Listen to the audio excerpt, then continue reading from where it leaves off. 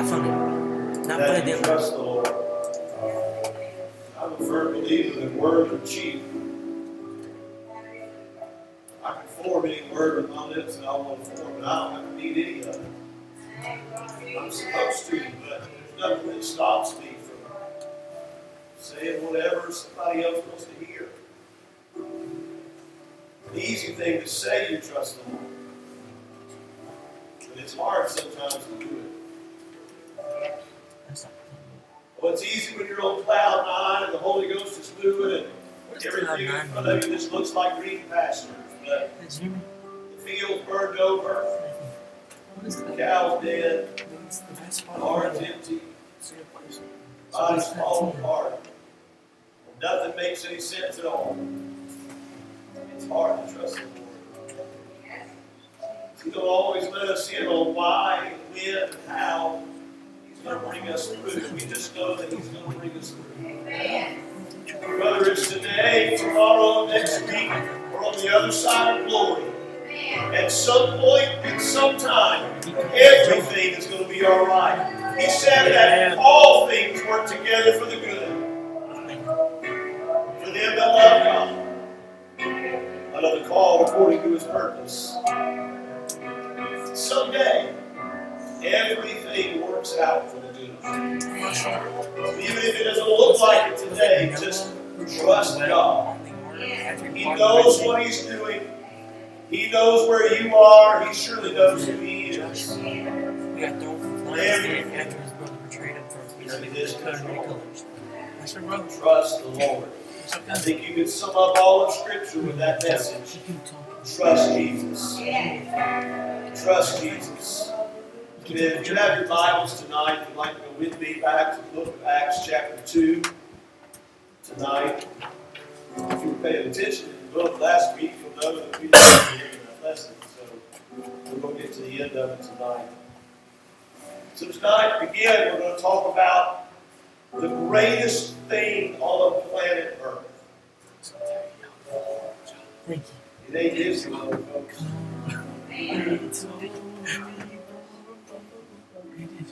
The greatest thing on planet Earth is the church of the living God.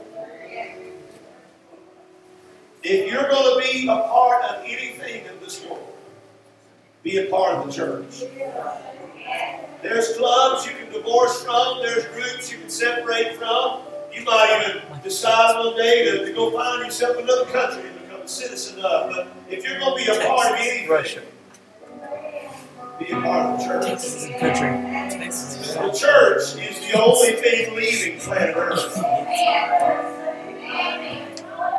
Some sweet day I want to go with it to be with the Lord. In Acts chapter 2, there's two verses beginning in verse 46.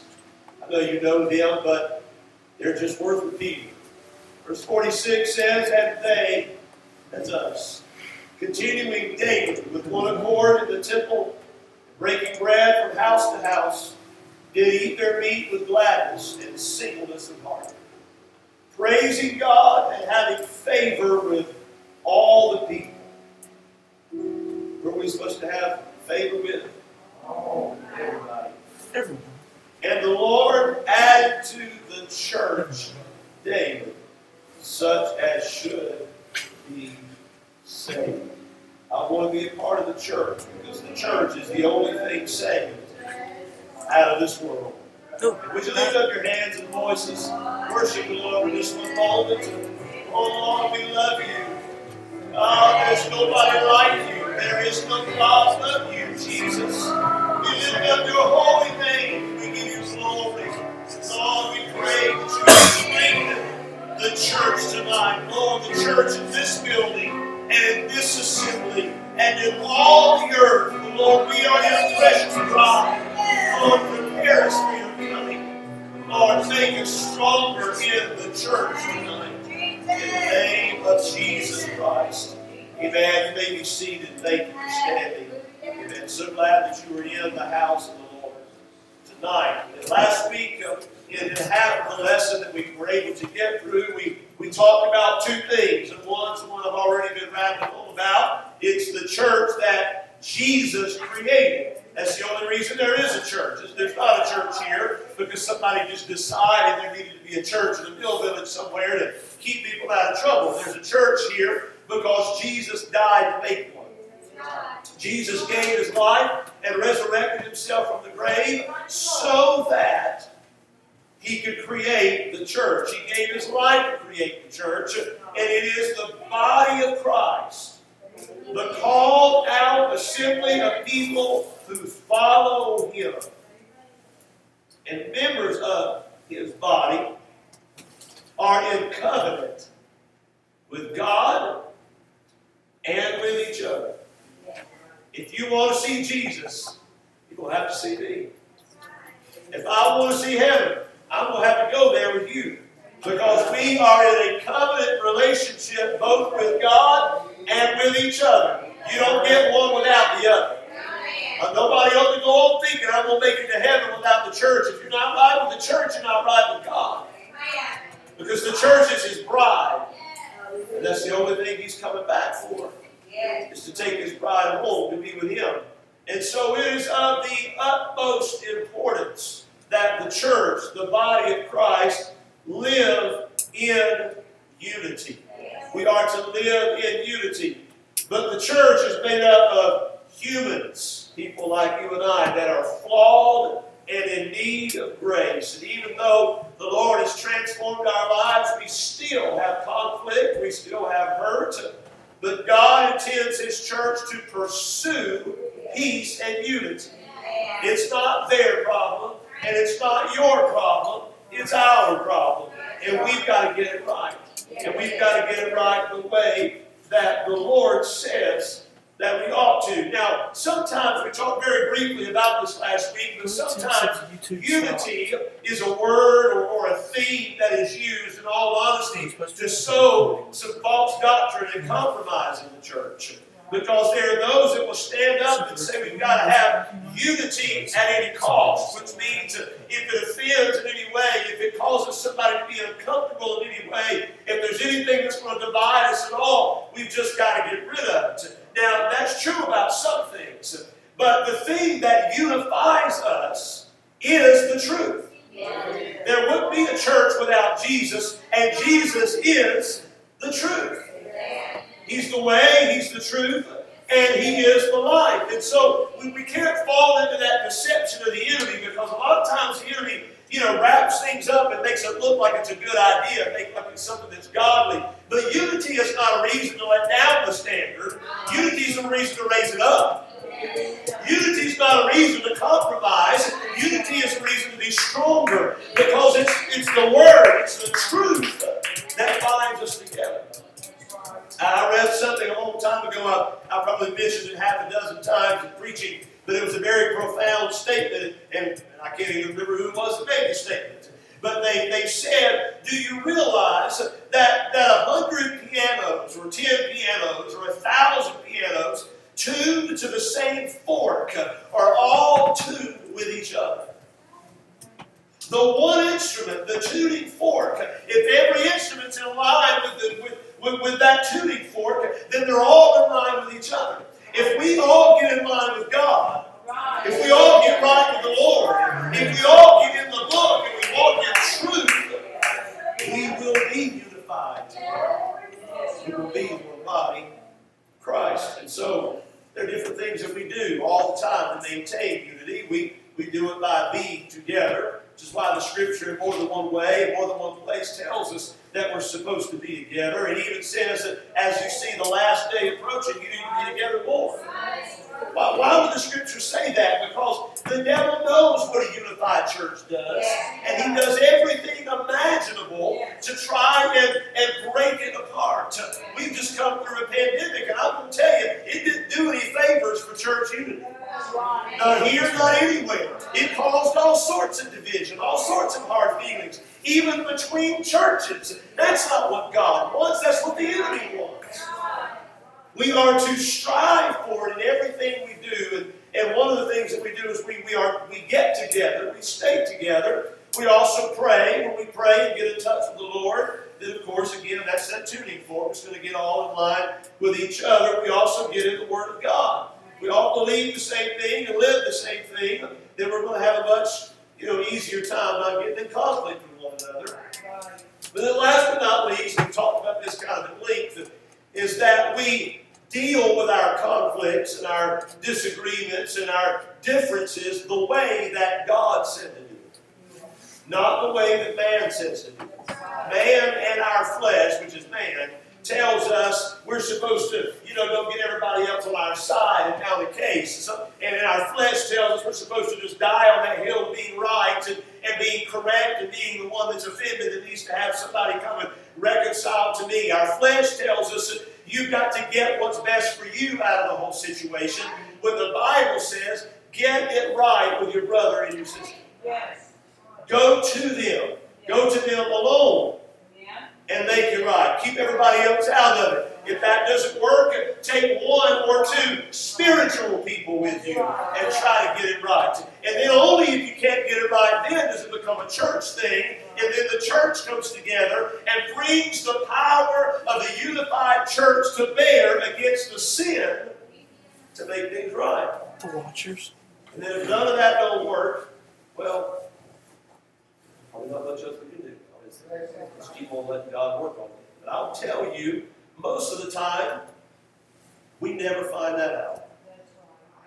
Because it's very rare that anybody ever does what those scriptures say to do. And we wonder why we want to choke each other sometimes. It's because we're not doing things the way God said to. And if we do that, then God will work through it, and His authority would be in there, and He would heal much more often than our, putting our Band-Aid on our big toe approach when our fingers cut. You're supposed to remember that. Now and forever. You can't heal a cut finger like a Band-Aid on your big toe. So tonight we're going to move on to the latter half of the lesson. And in addition, there's something else that God gives us to be unified. There's something else that He gives us besides assembling together, besides coming together for corporate worship, besides praying and spending time with the Lord, besides being in your Bible and knowing and learning and walking in truth, and besides handling conflict in the way that He prescribes that we ought to handle it. He also gives us the gifts of the Spirit. The gifts of the Spirit. This is number 3 in your book. The statement that begins that section says, God gives His church gifts of the Spirit for ministry. And when people in the body of Christ yield to the move of His Spirit, these gifts operate supernaturally to help the church. And we're going to read a good bit of scripture about these things. If you go with me to the book of 1 Corinthians chapter 12, there's a few more places I'm going to go, but not many. Mostly I'm going to be right there in that part of Corinthians. So again, you keep your bookmark right there and you'll be all right.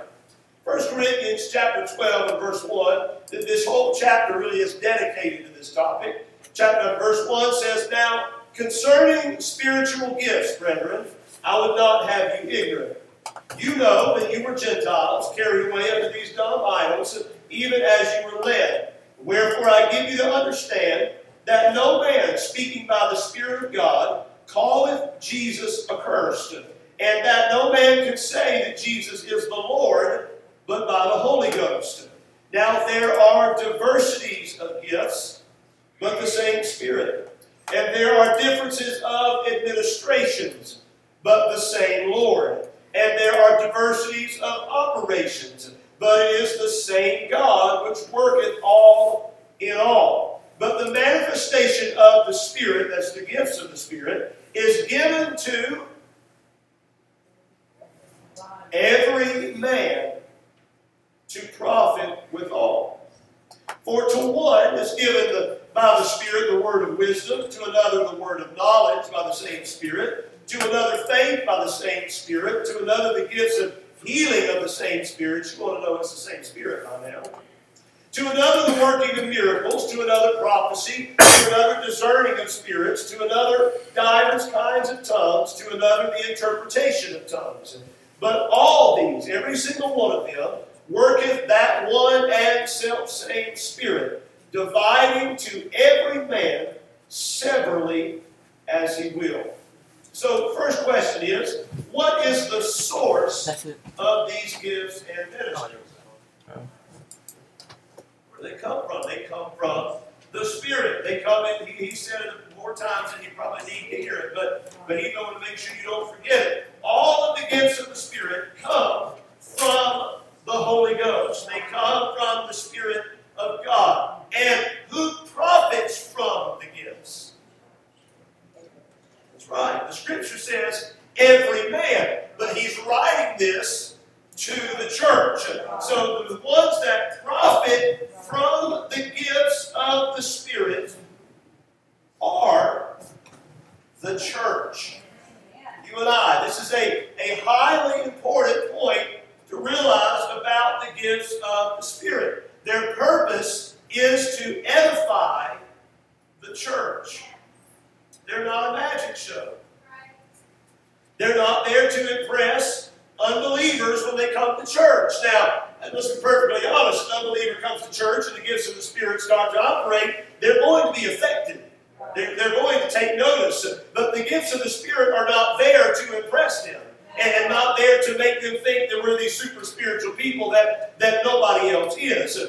God gives these gifts to edify, to strengthen, to unify the church.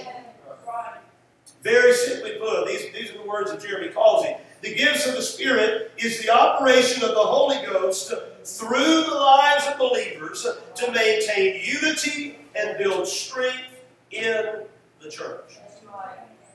That's what they are. It's the same Spirit. It's the same Holy Ghost that you spoke with a long time ago at an altar, and I hope you speak every day of your life. That same Spirit that caused you to speak in an unknown tongue so you know that the Lord was in there. That same Holy Ghost, if we yield to it, these gifts are there to unify and strengthen, edify the church.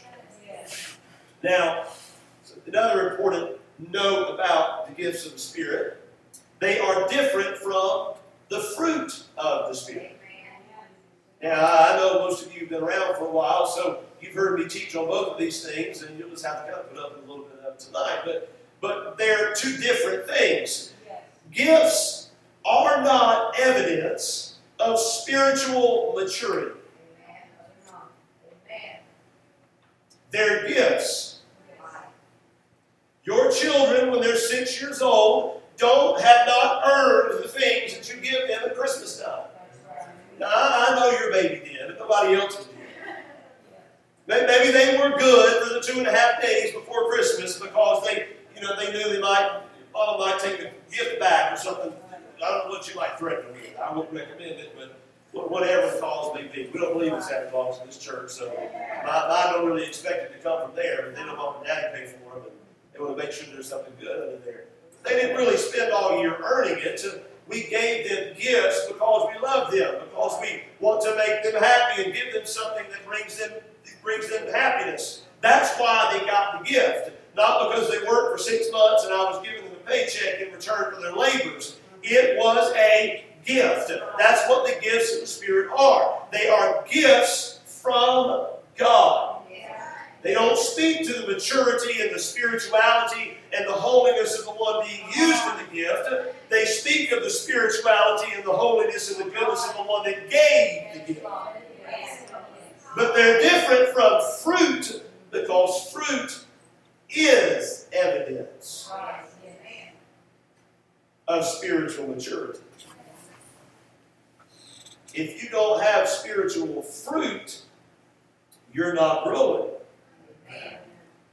Somebody can speak in tongues all day long, but if their life never, ever changes. I'm not talking about being in perfection on this side of heaven. We're all going to stumble and fail and make mistakes. But if they're in the same place today they were 25 years ago, sometimes I question what spirit they got. Now, I can't see their heart. I don't know what's down in their soul. But I do know that the Word tells me that there's going to be fruit on the branches at some point. If the Holy Ghost is in our soul. Gifts show the goodness of the giver. They show the goodness of the giver, not necessarily the one being used in the gift. Now, this sometimes is confusing to folks. Sometimes it is disheartening to folks. But it's reality. And we see it not just in our own time, but here even in the Scriptures. If you just flip back a few pages in the book of 1 Corinthians, chapter 1, you'll see in verse 4, and it's kind of the opening paragraphs of Paul's letter. He writes, says, I thank my God always on your behalf for the grace of God which is given you by Jesus Christ, that in everything you are enriched by him, in all utterance and in all knowledge, even as the testimony of Christ is confirmed in you, so that you come behind in no gift, waiting for the coming of our Lord Jesus Christ, who shall confirm you to the end, that you may be blameless in the day of our Lord Jesus Christ. So he's writing here to the church in Corinth, and he's basically admitting that the testimony of God is confirmed in them, that spiritual gifts are in operation in them. In fact, when you get back to 12 and 13, that's really what he's talking about, is making sure they get them right. So the only reason he's got to correct some issues with it is because the gifts are there. Because there was prophecy, because there was tongues and interpretation, and there was healings and miracles. He said, you're not lacking in any of these things. And yet you only have to read a few chapters of the book of Corinthians to find out they were in a mess. They had false doctrine, they had church discipline problems, they had all kinds of junk going on in the midst of them, and yet at the same time, in the middle of all that stuff, God was still using them in the gifts of the Spirit. But fruit is not that way. Matthew 7 and 16, Jesus himself said, you shall know them by their fruits. Do men gather grapes of thorns or figs of thistles? Even so every good tree bringeth forth good fruit, but a corrupt tree bringeth forth evil fruit. A good tree cannot bring forth evil fruit, neither can a corrupt tree bring forth good fruit. If somebody is used in the gifts of the Spirit, thank God for it. Be thankful that God moved to edify and to strengthen the church. But if you want to know if they're growing in God or not, just hold on and watch the branches of their life. And if they're filled with the same Holy Ghost that you are, and they're growing in the grace of God, they're going to bear fruit. Now, don't get bent out of shape when their tomatoes are this big and you think yours are this big. Just be thankful there's fruit. Well, let's celebrate progress and not perfection, because Brandon told us some of us know anything. So we're not perfect on this side of heaven. But this is a very important thing to understand, because a lot of people have been deceived otherwise. And they've been deceived into feeling that spiritual gifts mean God's acceptance. Well, I know they live this way. I know they do these things. I've seen them at work. I've seen them down the street corner. I've seen them at the store. And I know everything in their life is not right. But then God spoke through them in tongues and interpretation the other night. That must mean God's okay with it. No way. That don't make right what they're doing. And if they don't get things right with God, they're going to bear some judgment for letting God work through them and living the ungodly life that they're living. But there are times that confuses people. They don't understand how did God work through this. Because God is not doing it for them. He's doing it for the church. He's using them as an instrument to edify the church. And unfortunately, most of us probably have a story to tell of somebody in our life that was used in the gifts, and we knew that there was some stuff that wasn't quite right in their life. But God still at times ministers through imperfect people to build up His church. So be careful and don't get too big for your britches. And remember that God's love through it. All right.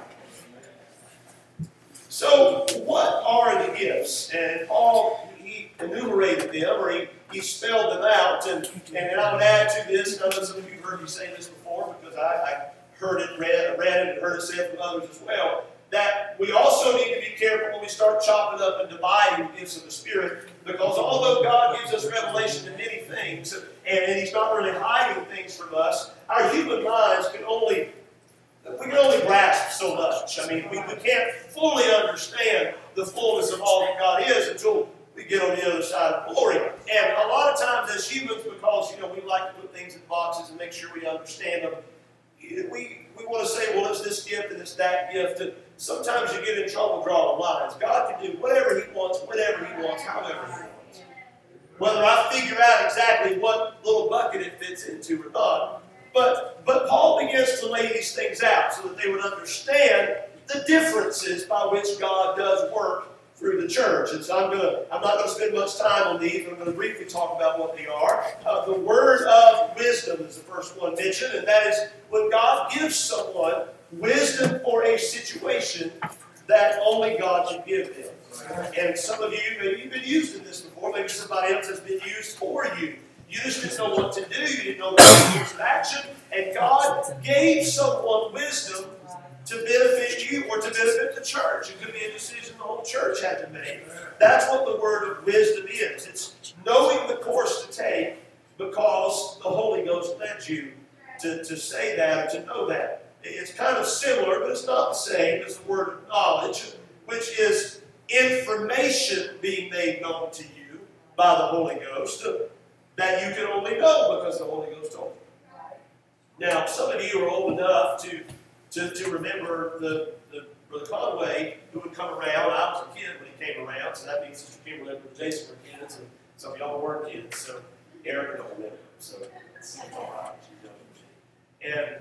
But many of you remember him coming around, and he was very often used in this gift of the Spirit, where he would call you up to pray for you, and he would begin to tell you things that there's no way, no human way he could have known unless God told him. Now, sometimes it's stuff that somebody could know, but that person just doesn't know. Sometimes it's things that nobody can know. You may have heard it, that gift in operation before, where someone says, there's a cancer in your body. Nobody can look at the outside of you and tell that. I know they can do scans and figure it out, but until they do that, the Holy Ghost is what led that person to have that information so that you can be blessed or benefited in some way.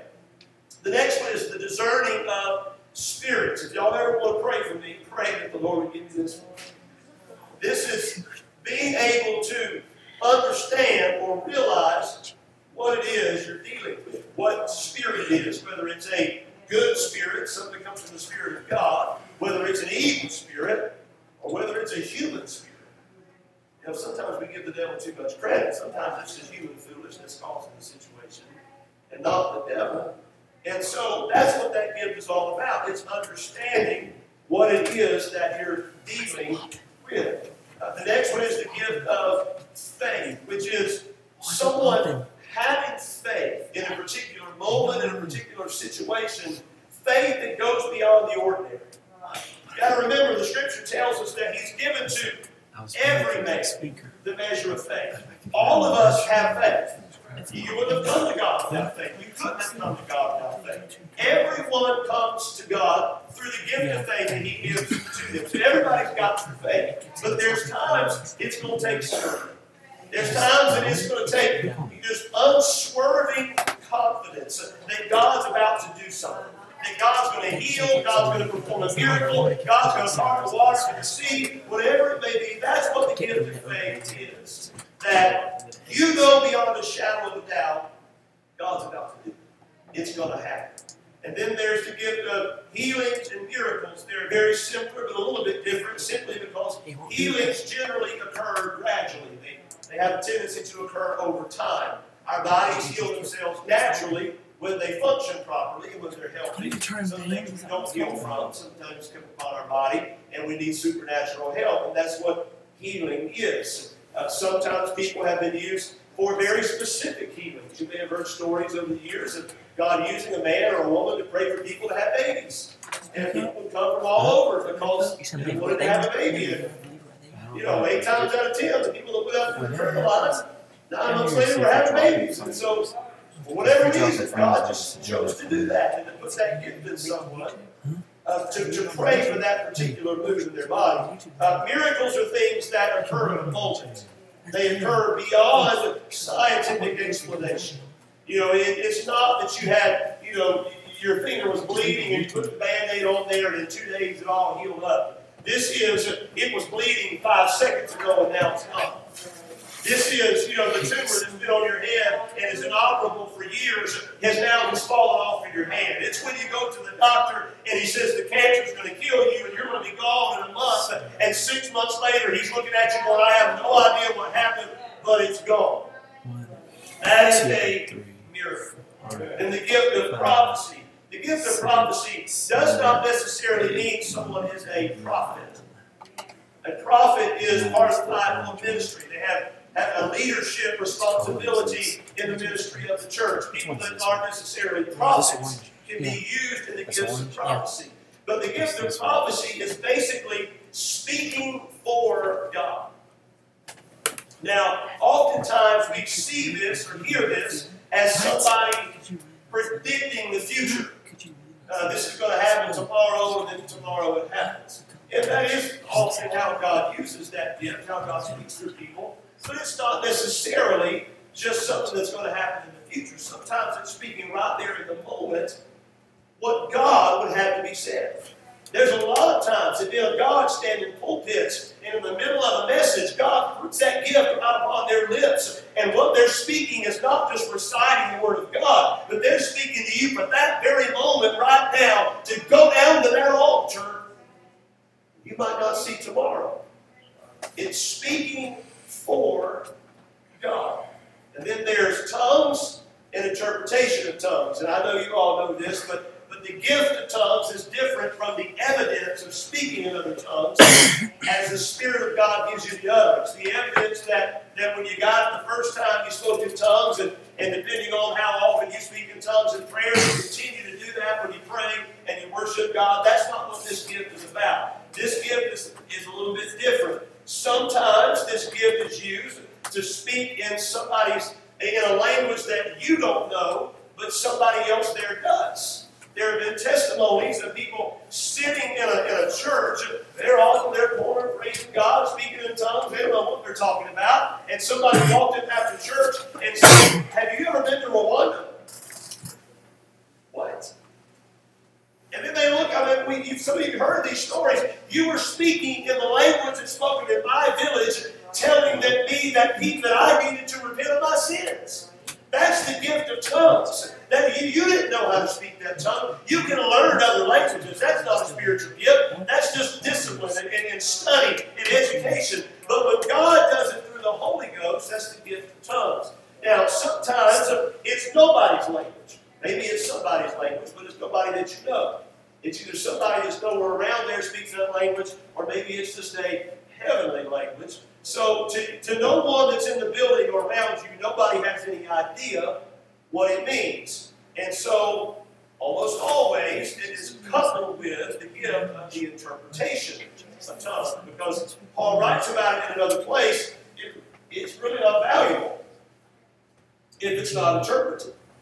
It may benefit you because you were in the Spirit, the Lord was speaking through you, and it blessed you, and it benefited you, that's a good thing. But it only benefits the church, which is what the gift is for, the edifying of the church. It only benefits them if it is interpreted.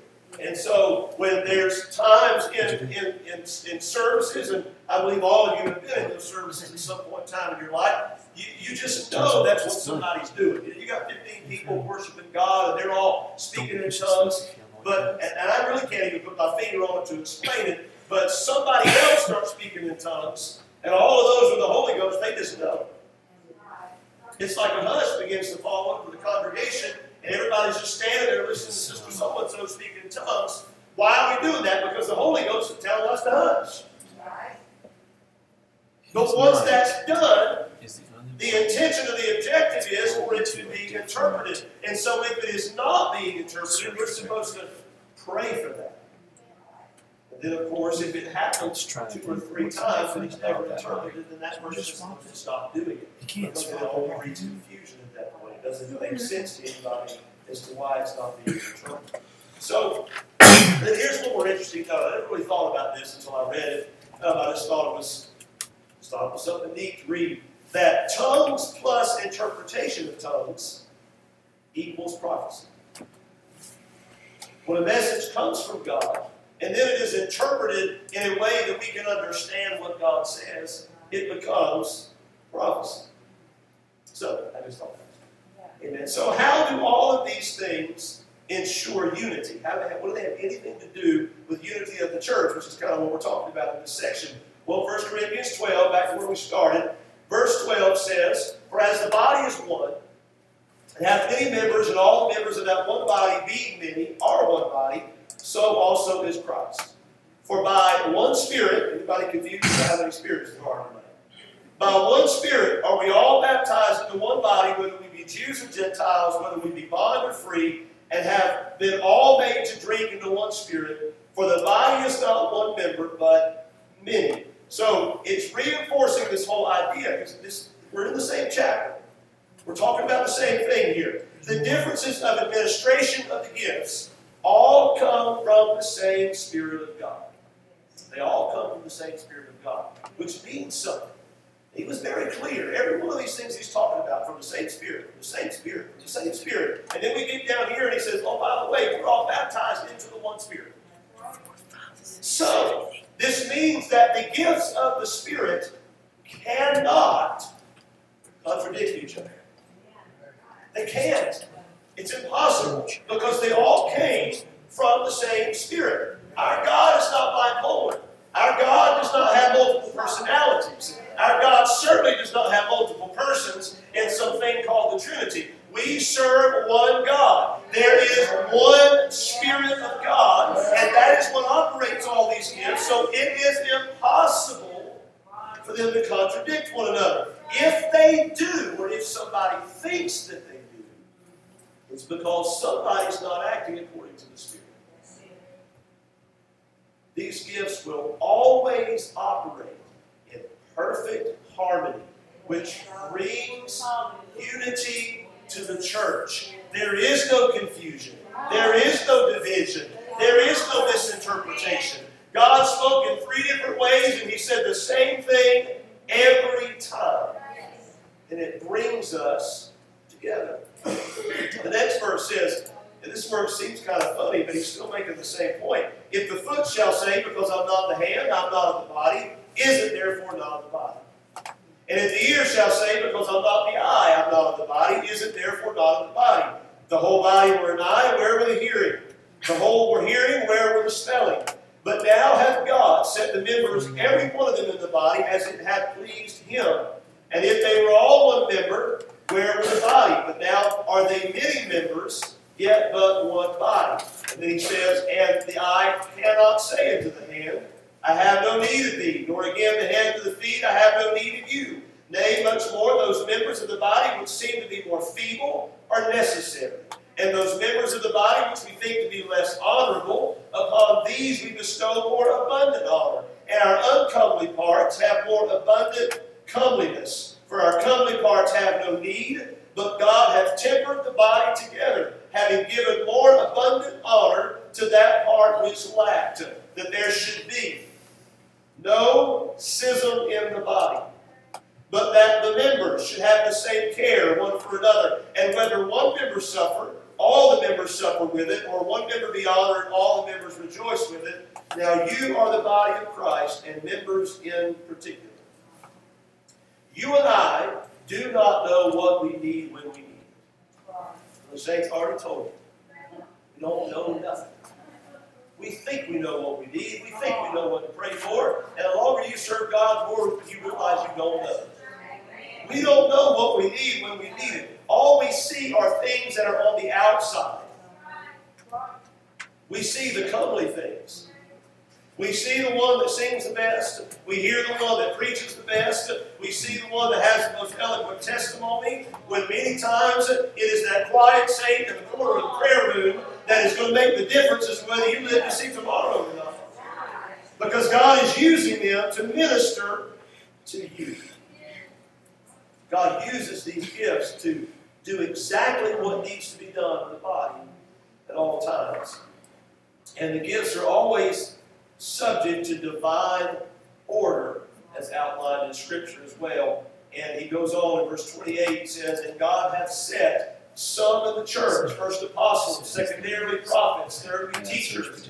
After that, miracles, then gifts of healing, helps and governments and diversities of tongues." He says, "Are all apostles? Are all prophets? Are all teachers? Are all workers of miracles? Have all the gifts of healing? Do all speak with tongues? Do all interpret? Now, I didn't come to give a lesson on the fivefold ministry or the order of how all the gifts operate. You can read those in the later chapters. But it suffices to say that the gifts of the Spirit flow in the same divine order that God has established in the church. What does that mean? That means if your pastor has spoken into your life, then you better not be following somebody else's prophecy that don't line up with what he's spoken to your life. Man. We live in a world where everybody chases every voice under the sun. And the truth of the matter is, what we're normally looking for and the voice we're normally seeking after is whichever one is saying what we want to hear.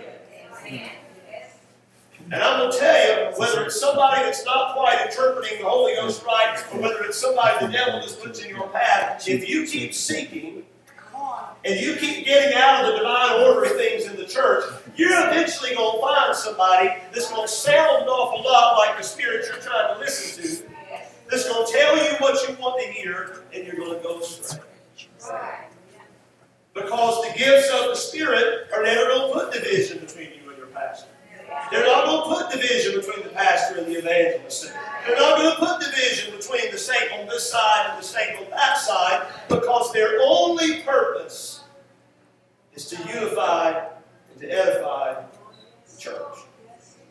They're subject to ministry, to authority, and they're subject to the Word of God in every way. But there's one more scripture in this chapter. One more before he kind of turns the topic. He really doesn't, but it's going to sound like he's turning the topic. There's one more scripture. In verse 31, he says, "But covet earnestly the best gifts." This says it is not a bad thing for you to want the Lord to use you in the gifts of the Spirit. I want the Lord to use you in the gifts of the Spirit. I want the Lord to use me in the gifts of the Spirit. If it would so please Him, I just assume He used me in all of them. He's probably not going to do it that way. But whichever way He wants to use me, I want to be used of God. Paul said, covet earnestly the best gifts. If they're not in operation, if they're not flowing like they should in the church, we need to be praying about it. If we can't remember the last time there's tongues and interpretation, we can't remember the last time somebody got healed, we need to be praying about it. But then Paul says, "And yet show I unto you a more excellent way."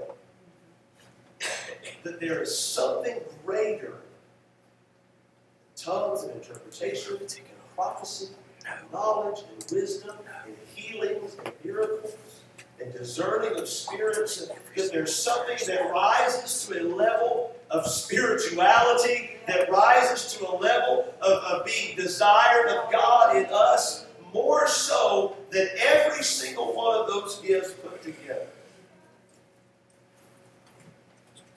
And he tells us in the very next chapter what it is. Chapter 13, verse 1. "Though I speak with the tongues of men and of angels and have not charity." Now this word, as we read it tonight, every time you see charity, replace it with love. It's not that it's the wrong word, that's just the meaning of what this word is. It means love. So, "Though I speak with the tongues of men and angels and have not charity, I am become as a sounding brass or the tinkling cymbal.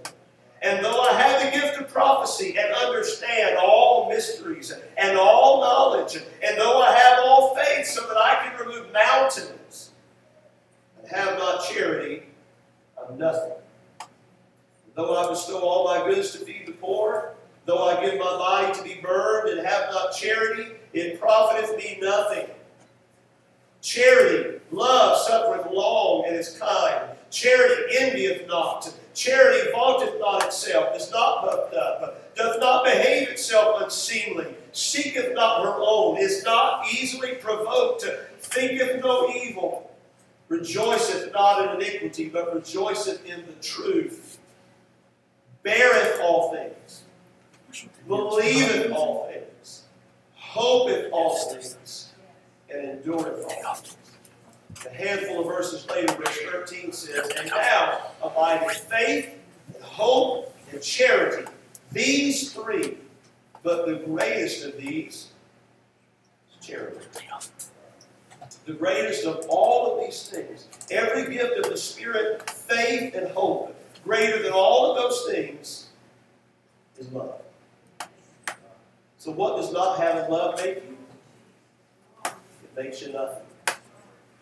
Not spiritual, not godly, not heaven-bound. I don't care how correct your theology might be. It don't matter how many Bible studies you've given. It doesn't matter how much you paid in tithing offering.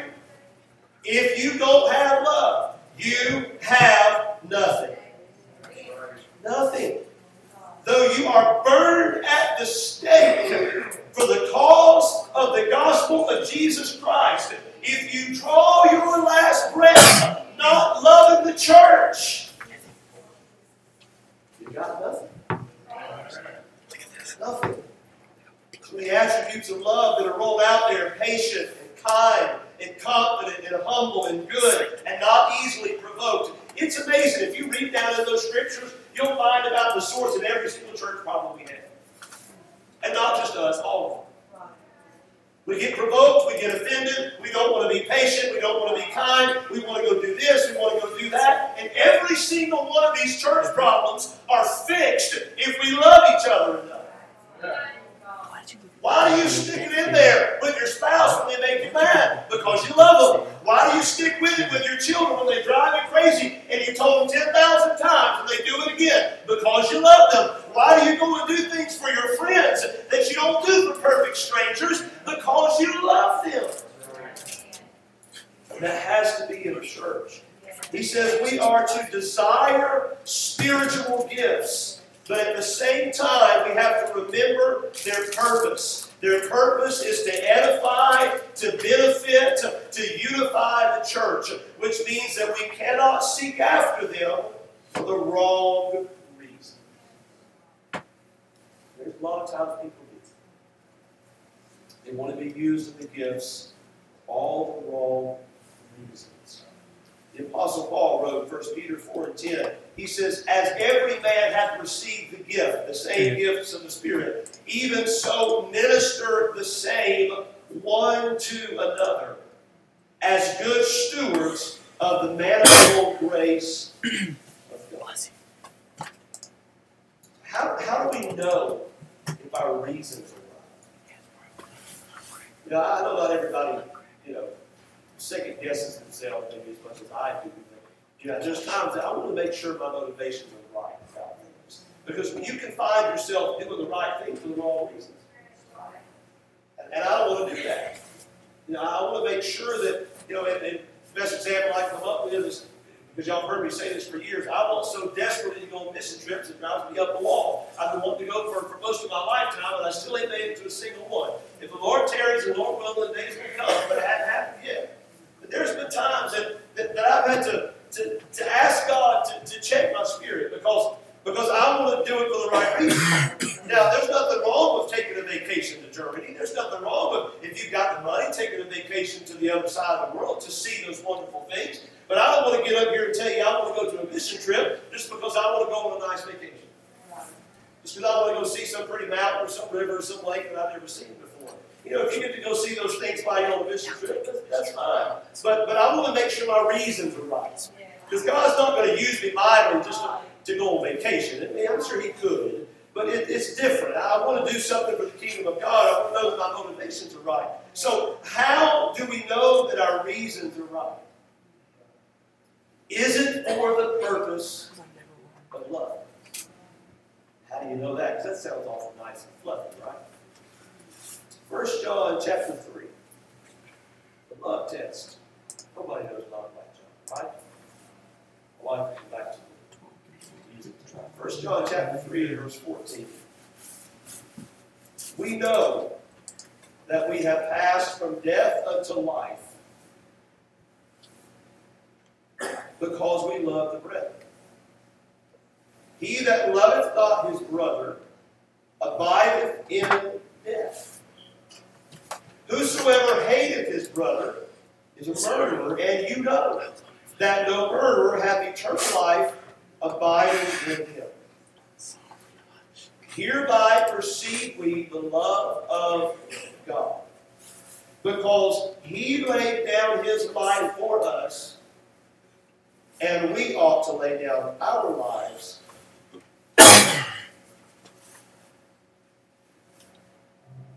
I'm not just talking about being crucified on the cross. I'm not going to say the Lord might not call somebody to do that. There are more ways than somebody nailing us to a tree that we lay down our life for our brothers. What is it? 1 John and John. When I want God to use me in the gifts of the Spirit, when I want to do something great for the kingdom of God, why do I want it? And what do I want it for? Do I want it for my brother? Or do I want it for me? See, a lot of times we pray the gifts of the Spirit to move because we need a word. We need some prophecy. We need some healing. We need some miracles. And there's nothing wrong for praying for those things from God. I wonder what would happen in the church. There's times when you desperately need a healing. You said, Lord, I want you to move for my brother. I want you to move for my sister. Lord, I need a word from you, God, but I'm asking you, my sister needs a word more than me.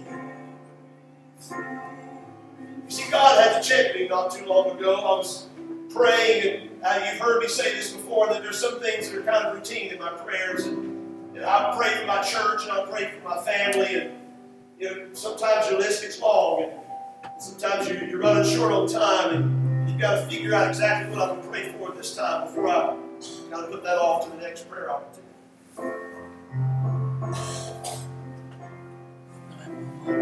And I get to the place that I would feel like praying for the church and praying for my family were separate things. The Lord had to help me realize what I should have realized. He said, if I pray for the church, I'm in the church. If I pray for healing in the church, healing comes down to my family too. If I pray for the gifts of the Spirit to move for my brother, the day's going to come when I need a word, when my brother's going to be sitting at his pew saying, because he needs something tonight. God knows what I need, and He knows what you need. He put every one of us exactly where He wants us, but we've got to get to the place that we lay down our lives for the church. When we spend more airtime in heaven praying for our brothers and our sisters than we do what ails our body and my bills that are not paid and my car that is broken down. I'm not making light of those things. You've got needs, I've got needs. We all pray for them. But we've also got to get to the place. We only get around to thinking of ourselves after we've exhausted ourselves, laying it all down for each other. John 13:34 says, a new commandment I give unto you, that you love one another as I have loved you. The Lord said, I'm going to show you how it's done. Now I want you to do it. He came to this world and deserved everything and left with nothing. He deserved all honor and power and glory, and He went out of this place rejected, and He had their back. His closest friends turned their backs on Him. But He did it all for you and I. He laid it all down so that we could have salvation. And He says, I want you to do the same. He says, by this shall all men know that you're my disciples. If you have love one to another. What's first on my mind? Is it the church or is it me? What needs at the top of my list? Is it my brother's or is it mine?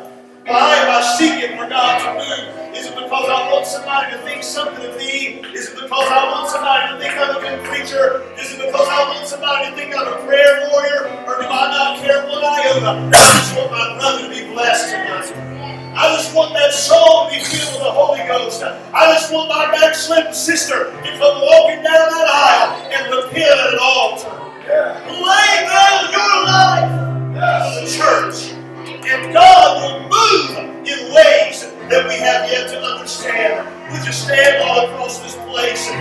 want to find a place and pray, then find a place at an altar at your pew. But let's touch heaven. Let's touch heaven for the church and for